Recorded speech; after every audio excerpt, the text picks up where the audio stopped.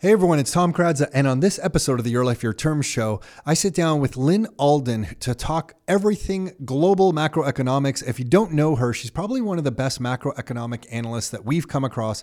She has a website, lynnalden.com, and just the top 3 articles alone here are awesome. I'm just reading them off. Depending on when you listen to this, they may change, of course, but the top one is, what is money anyway? This thing is like 20,000 words on the definition of money, and if you're a geek like me, you love this stuff. So it's a great article. The next one is how debt jubilees work.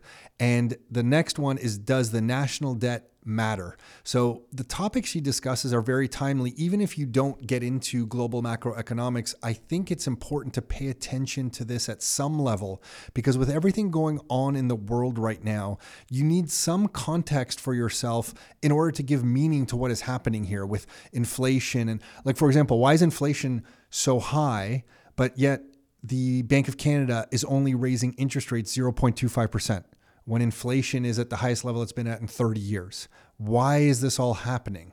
And I think studying global macroeconomics gives you clues and insights and perspective into all of that, that ultimately brings you some peace of mind in your decision making around your own money and finances for yourself and your family. So love sitting down with Lynn and getting her thoughts. We talk all things about the 1940 comparisons to today, what her anticipated or best guesses are for the 2020s going forward with the economy. And then the last 20 minutes or so, I get into a little bit of her story in her life and how she came to do what she's doing now, which I think you'll find rather interesting. Some of it definitely surprised me.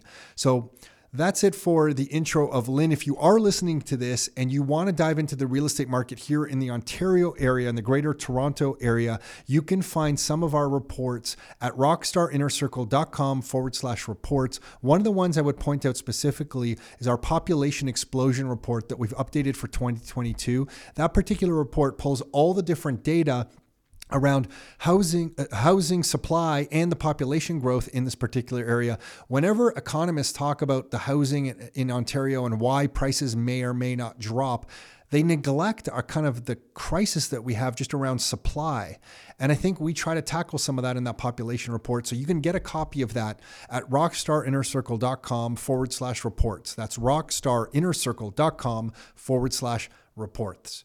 And with that, let's get on with the show. Are you ready to live life on your terms? Is it time to take charge? Real estate, business building, the economy, health and nutrition, and more. It's the Your Life, Your Term show with Tom and Nick Karadza. Are you ready? Let's go. Okay, we are live here with Lynn Alden, someone who I think puts together the best macroeconomic analysis that I come across. And I'm a geek with this stuff, Lynn. I read a lot of this stuff, but your stuff, and specifically the charts that you put together with your analysis, are just incredible. So I want to start with that, and I'm going to dive in with one of the charts. You were the first person that I read that really zoned in on the 1940s comparison. And you have this wonderful chart where you show when a government, and in this case, the US, gets a debt to GDP that's over 100%, maybe touches 120, that in the past, if we use history as a guide, central banks will keep rates really low, often or in that period for a whole decade. And that the intent with that, if I'm understanding correctly, was to bring the GDP down or inflate the economy. So as a percentage against the economy, the debt was less. And it looks like we're doing that again right now. Yeah, everybody learns from someone else. And so I originally came across analysis by Ray Dalio years and years ago, because my research was aiming at, okay, so we're building more and more debt in the system. How does this end? What are the different end games for this particular cycle? Not the end of history, but the end of this, period of time. And I found that he had the most kind of complete explanation. And so I eventually looked at that thesis and then said, well, let me dig into the numbers myself and see if I can reconstruct it and see if I can look at it from other angles, right? So kind of inspired by one thing and then try to add value to it. And so all of my research kept pointing in that same direction where, you go through these periods of long-term debt cycles. So you build up, you have the short-term credit cycle, you build up debt in the system, then you get some sort of event or some sort of, say, monetary tightening cycle that kind of washes it out. You get a period of partial deleveraging, but then you start building up debt again. And you never go back to your baseline. Instead of a sine wave of debt that goes sideways, it's like an upward trending sine wave. And so you get higher and higher debt as a percentage of GDP and lower interest rates until you hit zero interest rates or even slightly negative, and you get extraordinarily high debt levels. And historically in history, when you hit that sort of period, you get basically currency devaluation, debt monetization, and financial oppression, which is basically that you start to get large fiscal expenditures and they hold interest rates low. And so you get pretty high inflation, pretty high nominal GDP growth because the large inflation component, while they're holding debt well below the inflation rate. And so because basically if you have 100% or 150% debt to GDP, if you do the math on interest rates, you can't really have structurally positive real interest rates. And so you get that period of financial oppression. And then if you tie it even back to longer cycles of just kind of like debt jubilees or wealth concentration cycles that literally you can evidence that back thousands of years to ancient Greece and the Near East, humans just go in these big cycles. And so my kind of research has been based on the idea that we are in one of these cycles and that most people looking at 20, 30, 40-year back tests are kind of missing the bigger picture. And I think that's starting to become more apparent, but it's something that I've been focusing on for about 2 years now. And I think what made it even more apparent recently is now we have a kinetic war going on that you also referenced, because I remember reading your material thinking, okay, there's a lot of parallels here, but there was also World War II. And not that discredited that type of analysis, but now that we actually have a shooting war going on, it's like, the realization is like, holy smokes, like how similar are we to that particular era? So I guess my question for you is 10 years from now, where are we? Like forget the next year, like 10 years from today, like if I'm a Canadian sitting here in the Toronto area, thinking just from my family, like where are we when it comes to stuff like currencies? Like where are we? Where is the Canadian dollar, the US dollar's role, the Canadian 10 years from today? What do you see? So there's that old quote that history doesn't repeat, but it rhymes, right? So my point with the 1940s is not that we're going through an identical period, but that it's the closest period that we should be familiar with. If we're basically things that seem shocking are less shocking in financial markets to you if you are familiar with the 1940s. You're like, oh, it's kind of like what happened there. And so it's basically the closest template we have. And then the question becomes, how do we differ from that template? What are the differences? Because it's not identical. And one example is that back then the United States was running structural trade surpluses. And the UK, the existing power at the time, was the one running structural trade deficits. And so now in many ways, the United States more resembles the UK from the 1940s, where they're the leading power, and they have the structural trade deficit against a rising power, which back then was the United States, and now is China. And that doesn't mean that it's going to follow the same exact pattern. There's obviously different geographic differences. There's all sorts of differences there, but there is kind of a semblance there. And generally, what I was seeing was I wasn't talking about kinetic war, but I was talking about essentially wartime finance, where back then you had very large fiscal expenditures that were monetized and it was very inflationary and it was very commodity heavy. And what we were seeing in response to a pandemic hitting a highly leveraged system, right? Because, humanity's had pandemics in the past. And if you don't have a lot of leverage, it's not that, it's obviously still bad from a humanitarian standpoint, but from a financial standpoint, it's not the end of the world.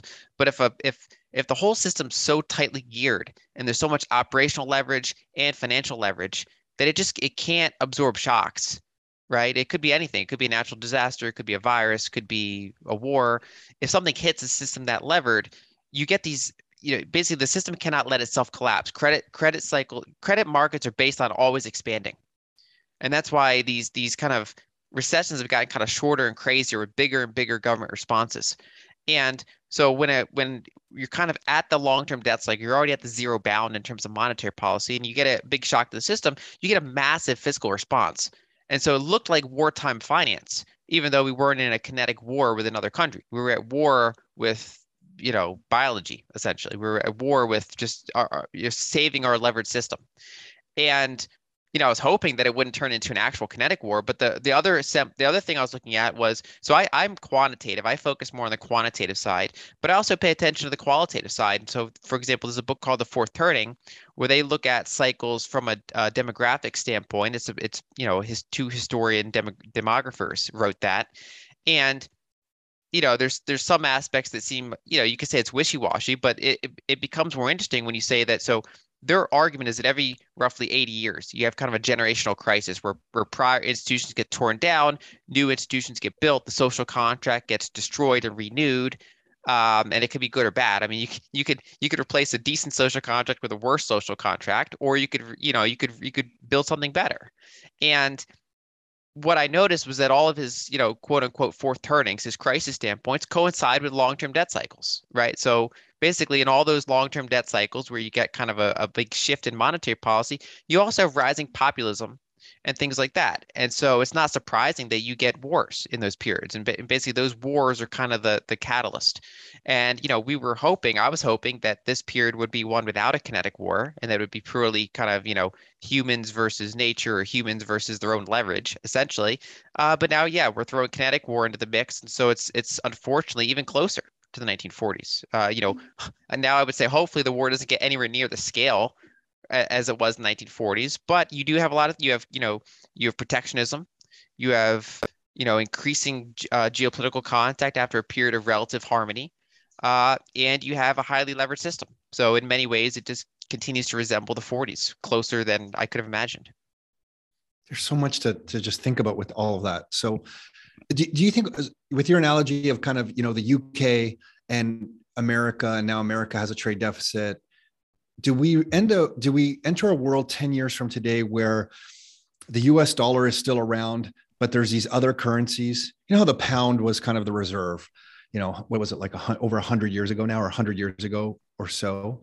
Do we enter a world where the US dollar is still around, but there's these other currencies that maybe we're just seeing evolve right now? Like maybe they're stable coins backed by commodities in some way.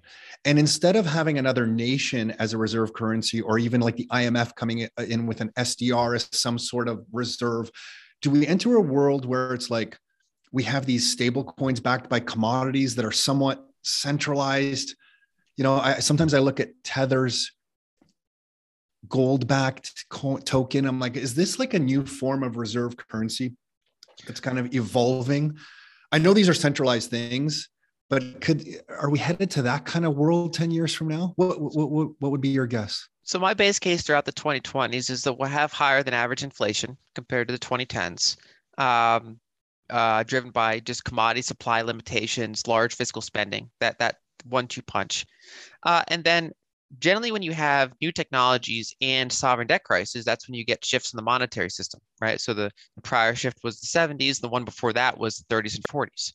And so I do think that we're on the verge of kind of another monetary transition. And to your point, one of the arguments I made is that this period is pretty unusual, where we have like one fiat currency at the heart of the whole system. People assume you have to have like, what is the world reserve currency going to be? And it's like, well, this was the anomaly, I would say, that basically after World War II, the United States was like 40% of global GDP. Yeah, got it. Yeah. Whereas right now it's down to 20% of global GDP. There's no country big enough to be the world reserve currency alone, and nor do they want to. Nor is there enough geopolitical consensus and power concentration to have a hyperpower that can just dictate terms, right? So I think we're heading in a more multipolar world, which includes a multi-reserve currency world. So you can look at, say, the SDR basket. That's 5 major currencies. They're kind of the reserve currencies, and the United States dollar dominates it. But I think over time it spreads out a little bit. We've already seen that mildly for 20 years. So the US dollar share of global reserves hit a peak about the year 2000, and it's been in a kind of a sideways to mildly down trend. And I think that continues, could accelerate. And I also think there's going to be an increase. There's, ever since around 2014, there's been an increasing shift towards neutral reserve assets, which currently means gold, meaning that if you look at official central bank holdings of treasuries and gold, both have gone up in dollar terms, but gold, they've been buying gold and their gold's been appreciating. And we see, for example, with this recent event that, treasuries were considered risk-free assets. But if now we see that if you are a country that is belligerent or a country that is, for whatever reason, not on good terms with the U.S. or Europe, and that can mean that can take a variety of forms, right? So you're not right now we're saying, okay, if you do something extreme like war, your reserves could be frozen. But in the future, you have to say, okay, what would future politicians do with reserves, right? Could we freeze the reserves based on trade disputes? Could we freeze them based on commodity disputes in a truly scarce world of commodities? And so countries are saying, okay, well, so if my reserves can be frozen, they're not risk free, and they're already yielding below the inflation rate, as we just discussed. They're being financially oppressed. They're just melting ice cubes. So what other assets can I put reserves into? So one option is you could go into a couple different currencies. So Russia, for example, had their dollars and euros frozen, but their yuan and their gold is still fine, right? So you can do that. And then two, you can get into gold. And gold is really the only commodity market big enough to be like a long-term store of value. It's even then, it's not really big enough. It's, if you do the math on what it would take for China to go to an official, and now some estimates think that China has more gold than they say, but let's just take them at their face value. And they say, okay, they want to get up to a 20% weighting of gold reserves as a percentage of total FX reserves, like Russia has. What would it take? Well, the gold market's not really big enough to absorb that flow without a big price increase. And that's just China. What if every country wants to go, in whatever allocation they have to gold, they want to increase it by 20%. This is not a big enough market. And then you can look at things like Bitcoin and you say, okay, there's a neutral reserve asset. There's a payment channel that's, relatively permissionless. That obviously has interesting geopolitical locations as a kind of a reserve asset, but it's a less than $1 trillion asset right now. It's not big enough to absorb that. So I think as we look out further, we are looking more digital. Gold is important now. I think part of it is having it in your own jurisdiction. So no stable coins, no paper claims, but just having it in your own country vaults is important. But for people and for other institutions, I do think that we do have a variety of gold-backed stable coins. I think you can have other commodity-backed stable coins. They're interesting. Obviously, you have fiat-backed stable coins, and then you have bare assets themselves, like Bitcoin. And I think that there's going to be kind of a transition over time. And my general approach is to focus on scarce assets. So I like gold. I like Bitcoin. I like, appropriately priced real estate. I like appropriately priced equities, commodities, things like that. And I do think that we're going into a world where reserve practices are more diversified and perhaps more focused on scarce assets and even things like just higher commodity inventory, strategic commodity reserves, things like that. Could something like Bitcoin, I'm obviously a lover of Bitcoin. So could something like Bitcoin get big enough just by force? Like when you hear Greg Foss talk about, hey, there's 200 trillion, 300 trillion in bonds and credit debt. And if some of that money just comes into a world of Bitcoin, can it just be forced to be big enough? Over time, yeah. Over time. So it couldn't be something that happens in 24 months. Well, I would say we're in the process of testing Bitcoin's hardness. So if we go back to gold for a second, right? I mean, if there's 200 trillion in bonds and cash, there's something like 12 trillion in gold, right? So if you were to pour some of that big cup into that smaller cup, gold would have to be much bigger to absorb it. And, in the 70s, you had crazy shocks. Like you had gold go from 35 an ounce pegged up to hundreds in a very short period of time. And then it, eventually reached a bubble and then it stabilized.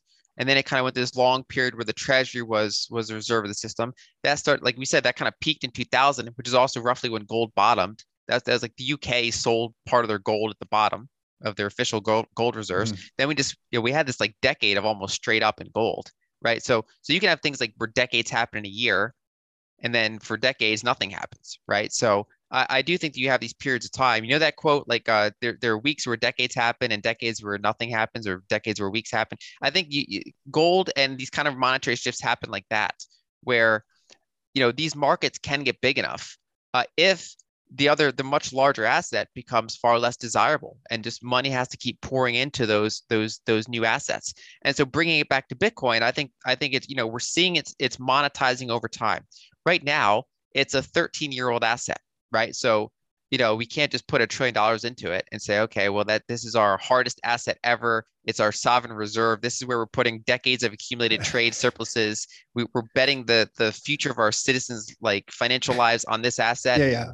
So I want that. I want that. But what you're saying makes sense. But yes, I yeah, hear you. so I hear so you. so we can barely do it with gold, right? So gold is already like, gold's historically been the safest asset you can imagine. But now this question's like, could gold be demonetized by Bitcoin, right? So there's nothing that's risk free, right? But gold it's got the longest history. It's this super stable stock to flow ratio, closest thing we have to perfect money. And so they have that. Even that market's not big enough. And so as we're seeing Bitcoin monetize and we're testing its hardness in various ways, we're seeing, okay, how does it respond to differences in hard forks? How does it respond to 1,000 altcoins trying to basically kind of like denial of service it, or just like a distributed attack on it? If can we dilute it with altcoins? Then we're seeing, okay, what if some countries try to ban it and other ones? So we're kind of going through a process of seeing how hard it is, right? So the longer it goes, the more benefits from the Lindy effect. And it also reaches a higher adoption, so it can kind of slow down its volatility over time. And if it becomes a multi-trillion-dollar asset and then it's been around for 20 years, that gets more interesting, right? So I think over time, Bitcoin can become big enough if it continues to show that it's hard enough, and that it's sturdy enough to support that kind of capital. I think in the meantime, gold is kind of the present option the central banks have. They could drive the size of that market up by 50% or 100% in a pretty short period of time. And then Bitcoin has to get multiples bigger in order to kind of serve a similar role. And I guess another thing to that point would be when you see that volcano bond, which I don't know if it's going to be issued or not, but from El Salvador, this is another thing that's testing Bitcoin, perhaps. Can a country maybe get out of the thumb of the IMF and issue their own kind of bonds instead of borrowing constantly from the IMF, and through that create another financial asset where Bitcoin's kind of proven itself again? Is that I think that's a big test. I mean, one thing that blockchains do is they kind of decentralize uh, finance, right? So, for example, stable coins make it so that people can send international payments peer to peer without going through central bank, them sending money to each other, right? Just peer to peer over the internet. And the same thing's true for Bitcoin. And then the same thing's true for countries that want to raise finance. They can raise finance from hedge funds and individuals over the Liquid network, for example. And I do think that's a test to see how it turns out, because right now one of El Salvador's biggest risks is that their sovereign bond yields are blowing out. They've been down, their bond market's been downgraded by rating agencies. There's not a lot of appetite from foreign official channels to buy their bonds at the moment, and so they have somewhat of a long-term refinancing risk here. And so we'll see how they're able to shift the type of market that's interested in them. Okay, so what about this thought? What about asset confiscation by governments by the end of this decade? Do we get to a point where governments get broke? Country like Canada is saying, hey, listen, we're broke. And we're going to confiscate some assets. And the reason I bring that up is someone who I think is really level-headed with this type of thinking is Jeff Booth. And in talking to him a few times, at the end, he'll sometimes allude to, and I want to talk to him about this further, about asset confiscation, that we're kind of on that path, that perhaps this is a real thing. And in Canada this year, which I'm sure you've heard, some citizens had bank accounts frozen for over, a $50 donation to a protest, and they had their bank accounts frozen over that. And that really kind of propelled my thinking forward, thinking, holy smokes, if governments get desperate enough, now we see what's happening with Russia's reserves, but we're seeing some citizens get bank accounts frozen over $50. Maybe this idea of asset confiscation by governments 10 years from now isn't as, out there as I once thought. What comes to mind when I say that to you?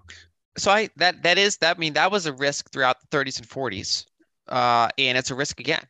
When you have major transitions, there are risks like that. And, generally they will try to disguise it, right? So, for example, to add to your list of examples, we're seeing now, so energy companies had a terrible 12 years, 10 to 15 years of returns. There are energy stocks that are cheaper than they were in like 2007, 15 years later. They went through periods where they had negative earnings. They had to write down losses. Now they're in a period where they're actually earning quite a bit of money. And some countries are coming in and say they're gouging prices. We have to do windfall taxes. We have to, now that they're actually having a good couple Yeah. years, we have to do windfall taxes. So that's another example where you can have kind of changing the rules or narratives shifting around how to provision the government more, right? And it could be, let's say Bitcoin goes up 5x. It's like, well, all these rich Bitcoiners, let's do a windfall tax on the Bitcoiners. Or gold went up so dramatically, let's do an extra windfall tax on gold. Or Or real even estate in Canada. Real estate in real, Canada is real, one of real, those things. Yeah. exactly, real estate in Canada, or just, hey, like, look, wealth concentration's never been wider. We're going to do a windfall tax. So there's all sorts of things that can happen in these environments, right? And there are ones that could make sense, right? I mean, they got through the 30s and 40s in the Western world pretty well, all things considered. There are things that can make sense, and there are other things that are just, out there that just, they risk kind of the rule of law, or they risk kind of perception of the you know what is investable, right? So for part of the reason that nobody wants to own Chinese stocks right now is they spent a whole year just constantly changing the rules around how they're going to treat their big companies. And now they're saying, hey, we want to wrap up regulations, we want to respect property rights, we want to encourage international investment. And they might come back, but it's like it takes time to then build that trust again, right? To say, okay, what do I own if I own Chinese companies, right? And so generally one of the strengths of the West has been that you have pretty strong rights when you own property throughout Europe, Canada, United States, countries like this. And if you do threaten that, that can have implications for the ability to raise capital in the future and to get things done. So I think when you have decades of stress, like I think we're probably going through with commodity shortages and inflation and kind of the breakdown and some fiat currency, starting with the weaker ones and then kind of moving towards the main ones, you can get pretty extreme actions, and you can get kind of rising populism on the right or the left. And that can encourage kind of extreme behavior if you start to get kind of a very strong political consensus. I love how factually you talk about this stuff, because I sometimes freak out about it. I'll run around thinking, what the heck is going on in the world? And you just kind of break it down very, very factually, which I appreciate. So in one of your latest articles, I think you mentioned that China is now the biggest buyer of Saudi oil. Yes. What do you think China wants? If they're now the biggest buyer of Saudi oil, they must have some ability to influence what the Saudis do with their oil and how they price their oil. I mean, you have great articles on the petrodollar and what the petrodollar system. Do you think they want anything? Because they would obviously be able to make some demands. I think they want to be able to buy oil in yuan. I mean, that's one. And so going back to what we said before, for most of this multi-decade period of, post World War II and then, including post 1970s, the United States was by far the biggest share of global GDP and the biggest commodity importer. And then over time, as we've seen the rise of China, which has 4 times the population, so even if they have less per capita, they're still bigger.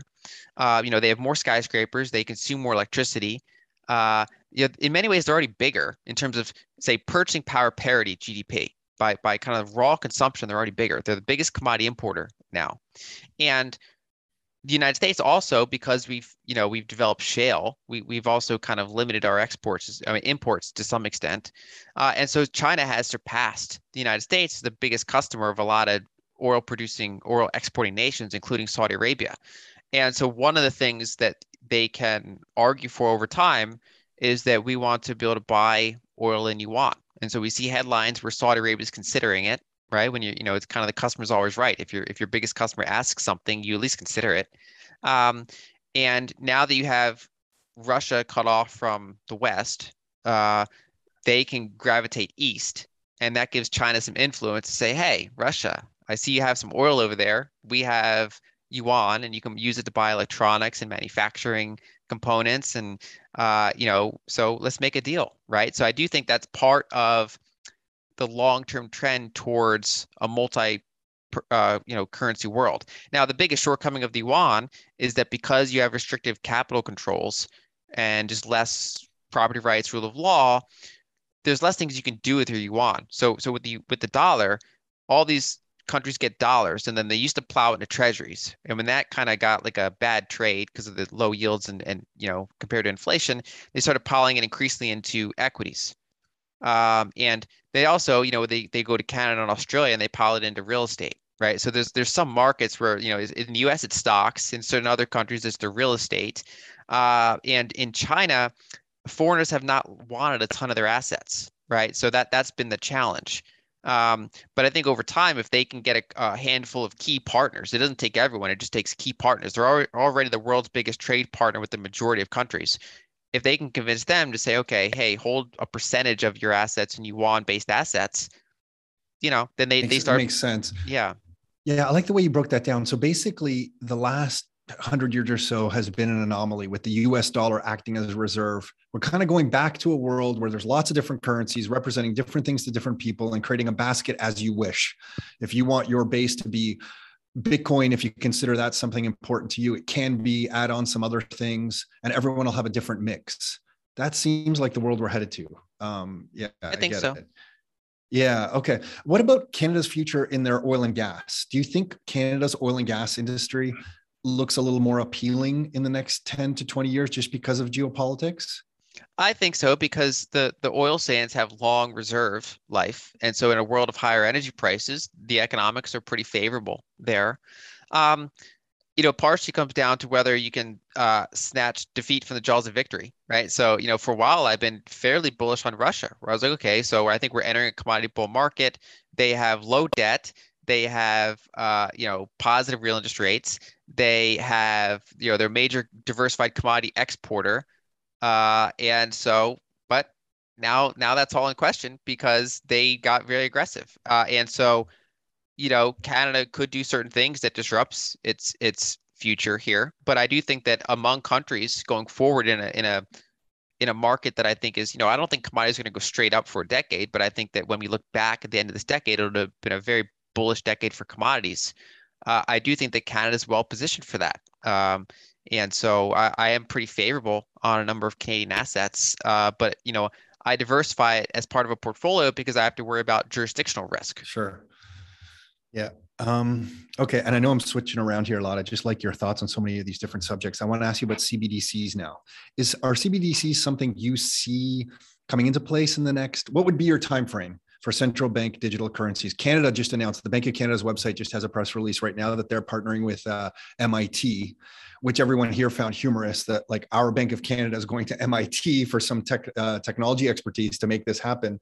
But do you see these coming out? And the reason I guess I'm asking you is I always just doubt the government's ability to put anything together technically that actually works. So in my mind, I'm like, do they just kind of grab onto this whole stable coin thing and say, okay, stable coins are our CBDCs. We're going to regulate it to the point where we can make it work for us and forget our own central bank digital currencies? Or do you think central bank digital currencies are really something we're going to see?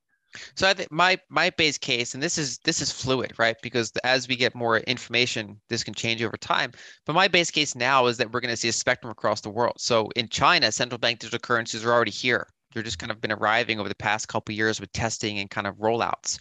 And so China is capable of doing it partially because they started researching it in 2014. So there's like kind of a long cycle for that. It's not something you just put together in 6 months. And so as the rising power that doesn't really like the current system financially, and as a country that very much likes surveillance and control, they viewed central bank digital currencies as a natural fit. In the West, it's more challenging, right? So the ECB published a document back in 2020 talking about, the benefits of CBDCs and what it can mean. It can give them more seigniorage. They can basically take market share back from banks. They can surveil and control more. They can do kind of more deeply negative, below zero rate policy. It gives them more tools, which if you're on the other side of that, sounds terrible. But from their perspective, Yes. they like it. And then Once again, Lynn, you're saying it very factually, and I'm freaking out over here. But yeah, yeah, I agree with you totally. and then in the United States and Canada, I think that kind of the further west you go, I think I view it more as like stable coins because you know as you head west, you get more kind of governments less willing to operate large technical things themselves and more willing to partner with industry to operate it for them. And so I see, for example, regulations try to make stable coins more backed by, kind of by more provable reserves. maybe only banks can issue them, or maybe you have to have them 100% banked by cash and treasuries, for example, and that they can incorporate those into the system. And then those are kind of an arm's reach central bank digital currency, right? So for example, large banks are obviously going to comply with government regulations in the United States and Canada. And so I think that, and then they can hire technical providers to kind of, administer the technical details of stable coins. And so I see that as the most likely case, especially I don't follow Canadian politics quite as closely as American politics. In the United States, we have a very tightly divided Senate and House, and basically we don't really have enough consensus to do anything, um, Yeah. which is good or bad depending on what topic you're looking at. And And we just copy what you guys do. That's how we operate. Just so you know, that we just copy what America does. so yeah, so I mean, to the extent that's the case, I see basically just because of this political division, I think you tend towards that private public partnership where I see stable coins being more relevant in the West and CBDCs being more relevant in say places like China, and Europe's maybe a little bit between the two and still remains to be seen. I think you can see a spectrum of government control versus kind of corporate Yeah, that makes corporate led. sense. Yeah.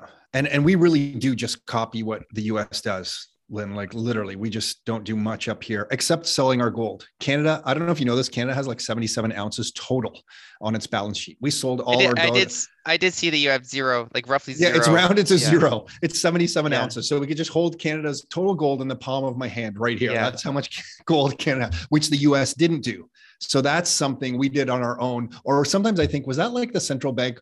Was that the US Fed calling the Bank of Canada saying, listen, dump some of your gold. We need to kind of get some of that on the market. Some of these are some of the thoughts that go through my head.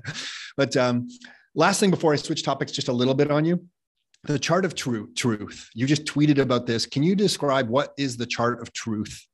And why I think it's just on your Twitter feed right now, actually, or about 20 minutes ago. What is the importance of it? Why are more and more people talking about it? What do you think of when you discuss it?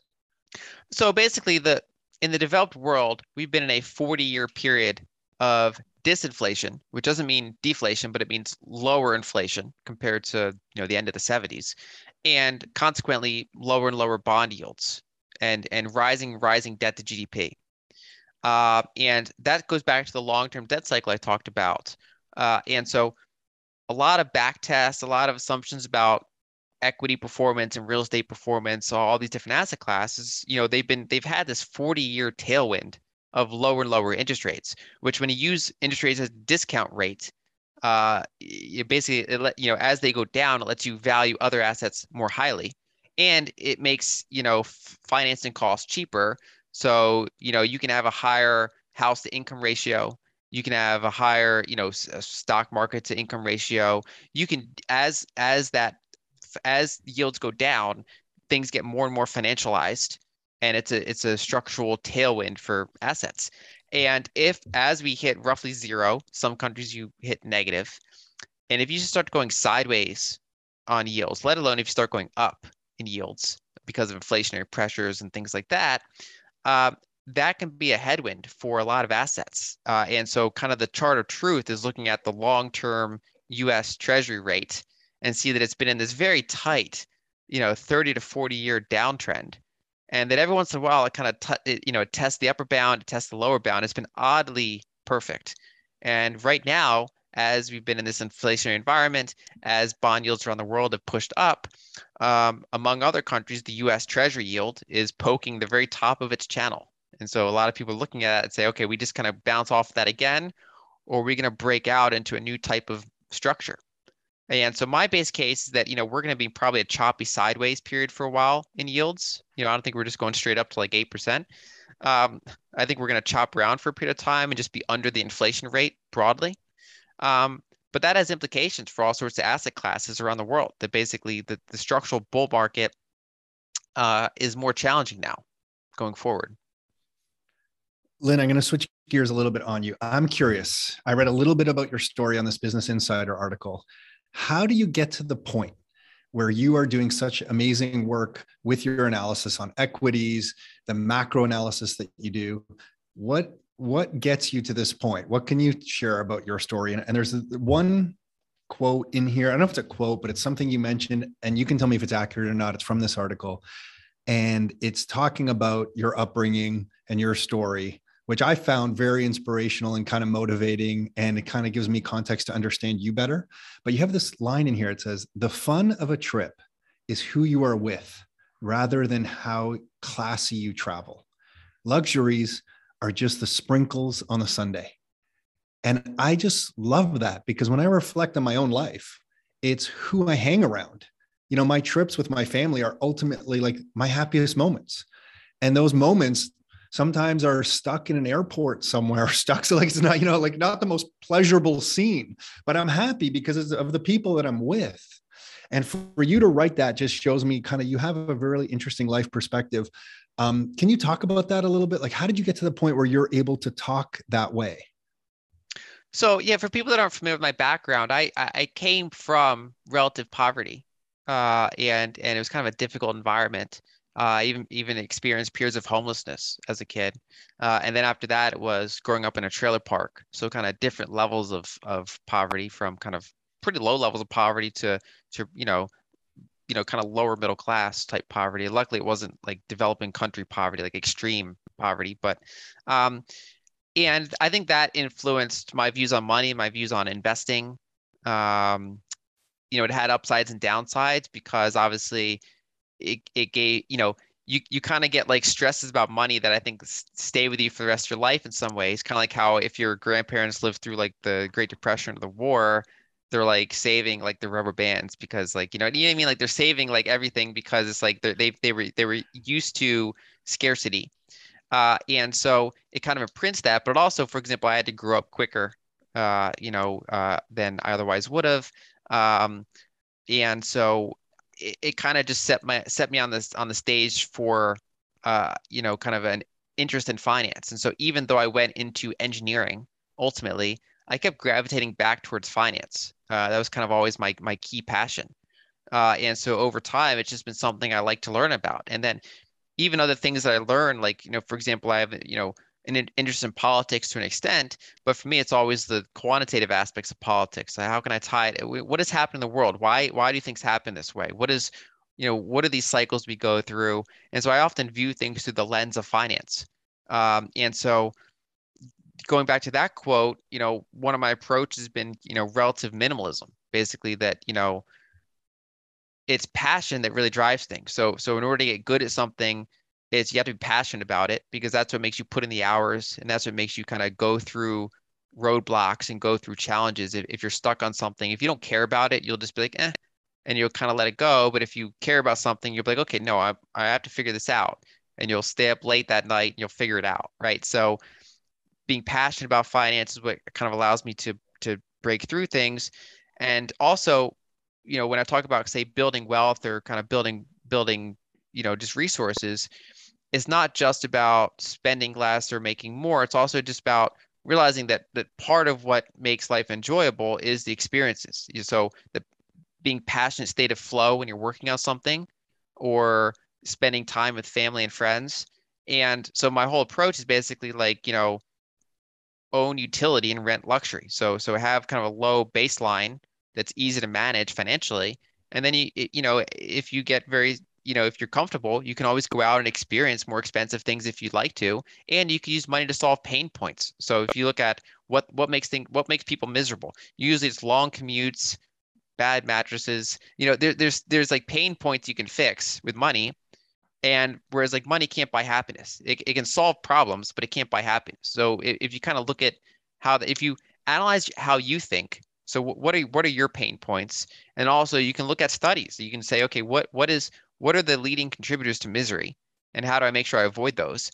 And so the combination of looking at that broad statistical scale and your own life, I think that there are ways to use money wisely. So ways to use it poorly would be, for example, to show off, to try to keep up with the neighbors, to just do what everyone else is doing, to get on a constant treadmill of consumption, and versus just, okay, what do I actually want in life? What problems do I want to solve in life? And go from there. And basically, I think that, if someone focuses on passion, they're going to make more money usually. Um, and they also will spend less because, instead of trying to fill a hole by, buying a second sports car. They want to spend their time doing what they like, and that could either be cheap or it could make the money. When you focused on, just a couple thoughts come to mind. I guess first is that I wonder if you were gravitating back to finance because of the peace of mind you would get by understanding finance and being able to have some savings so that you could kind of, I think you mentioned in that article that once you have some savings in your life or some kind of net worth where maybe you can survive 6 months without working, maybe a year and a half or 2 years, you kind of get that peace of mind. So I wonder if you were just gravitating back to finance to capture that peace of mind that maybe you didn't have when you were younger. Definitely, because I went through that period of relative chaos, and then so when I stabilized, which was in a trailer park, I became a pretty heavy saver. So, for example, when I got birthday gifts or holiday gifts, I would save it. And so I started investing in precious metals when I was like 8 or something like that. So I had dollars, Wow. I had Yeah. little silver, and back then it was cheap, right? It was super cheap. And so I had dollars, I had little silver coins, I had a couple little, half-ounce gold coins, and that was like my initial treasury. And so having savings felt good. And then Oh, wow. when I went to college, I went through a period where I had a negative net worth because I had savings, but then I had all these student loans, and that was this constant stress of just like, okay, I have this negative net worth. I have to Yeah. go make income now, and so there's that kind of like Maslow's hierarchy of needs, or there's also like your ability to think long term is partially influenced by how stressed you are in the near term, and so money again is a tool there where if you have savings and investments and cash flows and things like that are passive, it allows you in some ways to think longer term as long as you don't let those things rule you, right? So if you get more money and then you have a constant urge to get even more money and you constantly buy things, that's a trap that people fall into, where the more money they make, it's still like never enough. Versus if you continue to live lightly, build up your resources, then you have this long runway of savings and investments and cash flows. It allows you to take a step back and think, okay, how do I want to shape my life? How do I want to help others? How, so you get off of that kind of 3 to 6 month to year long thinking, Mm-hmm. and you can think in 5 year increments because you have more of that freedom. Mm-hmm. Yeah, that's so important what you just said, because I think so many people in North America are maybe on that treadmill that they can't think beyond 3 to 6 months. And they're missing some of these big trends that you discuss that will catch them off guard 10 years from now. In one of your reports, how you talk about, I think in the 1940s, that after the 10-year cycle there, consumer goods were up like 90% in value. I think that was the stat that you put out there. And part of me fears that, wow, 10 years from now, people think things are expensive now, but perhaps they're going to be 90% more expensive at the end of this decade. And it's going to catch so many people off guard, but you can't really blame anyone because they're worried about the 3 to 6 months and they're not worried about 10 years from now. Right. So it's this constant kind of battle. When you said focus on your passion, how do you think you were able to take your passion and monetize it? Did you study like sales and marketing? Did you study putting together a website and how to get, traffic to the website? How did you go from that passion to now doing what you're doing? Was that an extra skill set that you had to develop, or did you just fall into it? The short answer is yes. So part of it is luck because my passion happens to be investing and just studying global finance, which is just naturally a more lucrative field of inquiry than, if I was Sure. interested in, Yeah. in art, for example. Now, but that doesn't mean that people can't, you can monetize just about anything. Just that some are they have more frictions than others that just incline towards higher margins or more saleability. But to answer your question, I did have to develop a semblance of marketing, and my personality is very non-marketing focused, right? So I'm an introvert. I don't like hard sells. And so I studied, content marketing, right? How to, say you never actually like basically, yeah, I studied, okay, how to build an email list, how to do search engine optimization. That was kind of my early, I had a small blog before I started this one, and it was just like an anonymous thing where I just kind of posted stock analysis and was kind of learning along the way. And I learned search engine optimization and building an email list and things like that, and how to make a product and sell a product. And that was kind of my trial, my long-term multi-year learning experience. So when I started Lynn Alden investment strategy, I already knew what I was doing in that regard. And I still had to learn new things like how to manage social media and things like that. And as a result, I've never, I never spent a dime on marketing. I don't have any of those like sales pages about like hard sales.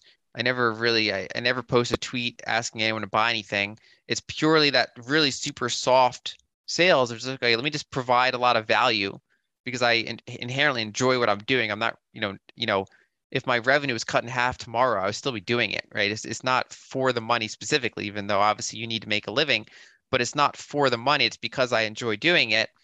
And as a result, it just kind of works out better than you expect. So my focus is on trying to do good content, trying to keep people coming back with, email lists and things like that, and then never hard selling them. Just kind of keep providing value and then saying, hey, I have this other thing if you want to buy it, but it's up to you. And so it's partially about finding a marketing strategy that fits with your personality and your style. Yeah, totally. Yeah, and it works. In that same article, you mentioned this. It says you have to get all of your financial house in order, not just a part of it. Do you remember that part of that article? Can you talk about that point? I remember it roughly. Basically, so there's saving. Uh, well, there's one is making a high enough income because that's one of the hardest parts is that people just don't make enough income over their basic needs to save a difference. So one is figuring out how to make more money or enough money to have both your lifestyle met and savings. That's one. And then two, controlling the expense side. And then three is investing. And a lot of people figure out one or two of those, whereas wealth creation happens when you get all three right. And I use the example of my father, where he totally nailed the first two, where he made enough money, he was very responsible with his expenses. He had like a perfect credit score. He like was, he had savings, but he didn't understand investing at all and didn't trust the stock market, didn't know how to invest. And so after decades and decades and decades, he never grew his wealth. It was always just kind of this linear thing. Yeah, got it. And I apologize for noise. There's some construction No, happening that's right okay. there. That's okay. Yeah, I think that's an important point. What I want to ask you is for anyone listening to this who maybe they're thinking about, they have a rental property, they have some money in the stock market, but they don't really pay attention to how they should position themselves or invest for the next 10 years. What would be like the simplest piece of advice? Would it be getting more education? Just investing in your own knowledge and education, or would it be a specific investment to think of? What would you say to someone listening to this, maybe driving in their car, they're thinking about getting their first rental property if they can save up for it, maybe they have something in the stock market. What would be their next move for the next 10 years? Yeah, I think one is make sure you're able to get incomes doing things you like to do. That's number one. And that could either be concentrating on a profession that earns well or diversifying. You can have a day job and you can have a side hustle. So there are different ways to do it depending on how you want to approach it. And then another aspect of that is I think having a basic understanding of global macro. And that sounds intimidating, but for example, I try to put it in plain English, and that's been part of why the website's been successful is I try to take complex subjects and just kind of teach it like I would at a high school level. And I learn along the way doing that. And it's funny because I even get like institutional investment managers that say, I like your article because it's in plain Yeah, yeah. English. Like, It makes sense. Yeah, yeah. yeah. And the reason I say that, so there's like quotes from like Warren Buffett and others and like, or like Peter Lynch that say like, any second I spent on macro was too much. But that's often because they were in this like, this period of Mm-hmm. kind of one, American exceptionalism, and two, structurally lower and lower and lower interest rates. So assets Forever. just keep Yeah. going up. And you're like, well, why would I care about macros? The stocks go up. Real estate goes up. Everything goes up. So as long as you stick to a couple developed markets, things just go up all the time. Why would you spend Yeah. any time on global macro? And the catch there, and I think part of what caught people off guard, these past couple years, aside from obvious kind of like extreme events, is that they just weren't students of history. And I do think that both financially, socially, politically, it's important to be a student of history to a degree, right? So not everyone has time to be, one of the same, an expert in history. But I think global macro and history are in some ways kind of the same thing. And so that's why even if you're not super into finance, it's worth understanding. So I think it's worth every person understanding the long-term debt cycle, credit cycles, kind of what money is shifting. What is a global reserve? Like, when sovereign countries have foreign reserves, what does that mean? I think those things are worth knowing because these are things that underpin what we consider money and how markets work and how geopolitics work and how domestic politics work. It's all interlinked, and how kind of social movements change and how they can be periods of extremes on the right or the left. And so it all ties together. And so one of my pieces of advice would be to understand, at least on the basic level, global macro, because I think we're in a decade where global macro matters. Yeah, it gives you context for what's going on. Lynn, I just want to give everybody the best place to find you. And I want to thank you. I've said this before to you. I just really want to thank you for the work that you're doing. We share your work. The charts that you put together are just incredible for giving people an illustration of, what is going on in the world. I love the stuff that you're doing. So sometimes I think when you're writing content and blog posts, you don't get that feedback. I just want you to know there's a whole bunch of us that you're impacting with your work. So thank you for what you're doing. Keep doing it. I consider myself an introvert as well. I wish I could break things down as well as you do. So it's really appreciated. Just thank you for that. And for anyone listening, Lynn's website is lynnalden.com. We'll put it in the show notes. We subscribe to her free newsletter, which is amazing. Like your free newsletter, Lynn, has more good analysis in it than other stuff that we pay for. It's amazing. We also pay for your premium level stuff, which is also amazing. But if you're listening to this and you want some global macro context, Lynn's newsletters are definitely a place to go. And if you're active on Twitter, Lynn is on Twitter at Lynn Alden Contact. So it's at Lynn Alden Contact. We'll put links to that in the show notes for this as well. Yeah, and that's it, Lynn. Thank you so much. I really appreciate you sharing all this stuff. I appreciate that. And one thing I'll leave you with, I guess on an optimistic note, is that, in high school, my worst subject was English. I hated English. I liked math and science, and I was terrible at English and writing. And just from grinding at it for like a decade, I got decent at it, right? So I still get emails from the grammar police about, my grammar is never perfect. I'm by no means an English major. But by looking at some basic, like tutorials on how to structure online articles and then ignoring half the advice because most of them said write short articles. And I was like, well, I'm not going to do that. But like, no, you definitely don't do that. Your What is Money article, which is amazing, by the way. I have it saved on one of my tabs. I'm like halfway through it. I was trying to get through it before today, but I'm like, wow, I cannot get through this thing. It's excellent, by the way, but you do not write short articles. No. Yeah, it's basically a book. Basically, yeah. So I ignore the advice that I didn't want to follow, but basically by looking at some tips and then just practicing and getting feedback and keep practicing, I reached a point where I could, for whatever reason, people like to read it, right? And so it's not something I inherently had a talent in at all. And so if you keep working at something and you kind of, work hard, but also work smart. So look up and say, okay, go back and be self-reflective and say, okay, what am I doing right? What am I doing wrong?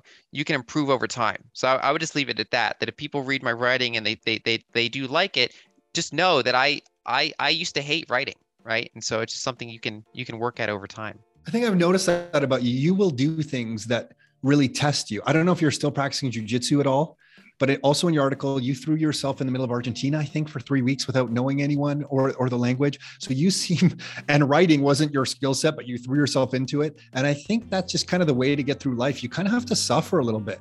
Like you have to suffer. Like put yourself in the jiu-jitsu class, put yourself in the middle of Argentina. And you seem to just relentlessly do that, Lynn. You just put yourself in the middle of big topics like macro. I'm going to write about macro. I'll write these long blog posts about them until you're good at them, and which you are. So it's cool to see because I just believe in your strategy a lot. So I appreciate that. Thank you. Yeah. Thanks, Lynn. Thanks. Talk again soon. Bye. Hey, everyone. Hopefully you enjoyed that show with Lynn Alden. Her website is lynnalden.com. You can get onto her free newsletter right on the main page if you go to lynnalden.com. Lynn is Lyn, Alden is Alden, so lynnalden.com. Or you can follow her on Twitter at Lynn Alden Contact. That's her handle, at Lynn Alden Contact. And if you are listening to this and you want some real estate specific information for this area, you can get the latest copy of our 2022 Population Explosion Report at rockstarinnercircle.com/reports. That's rockstarinnercircle.com/reports. That's it for this time. Until next time, your life, your terms.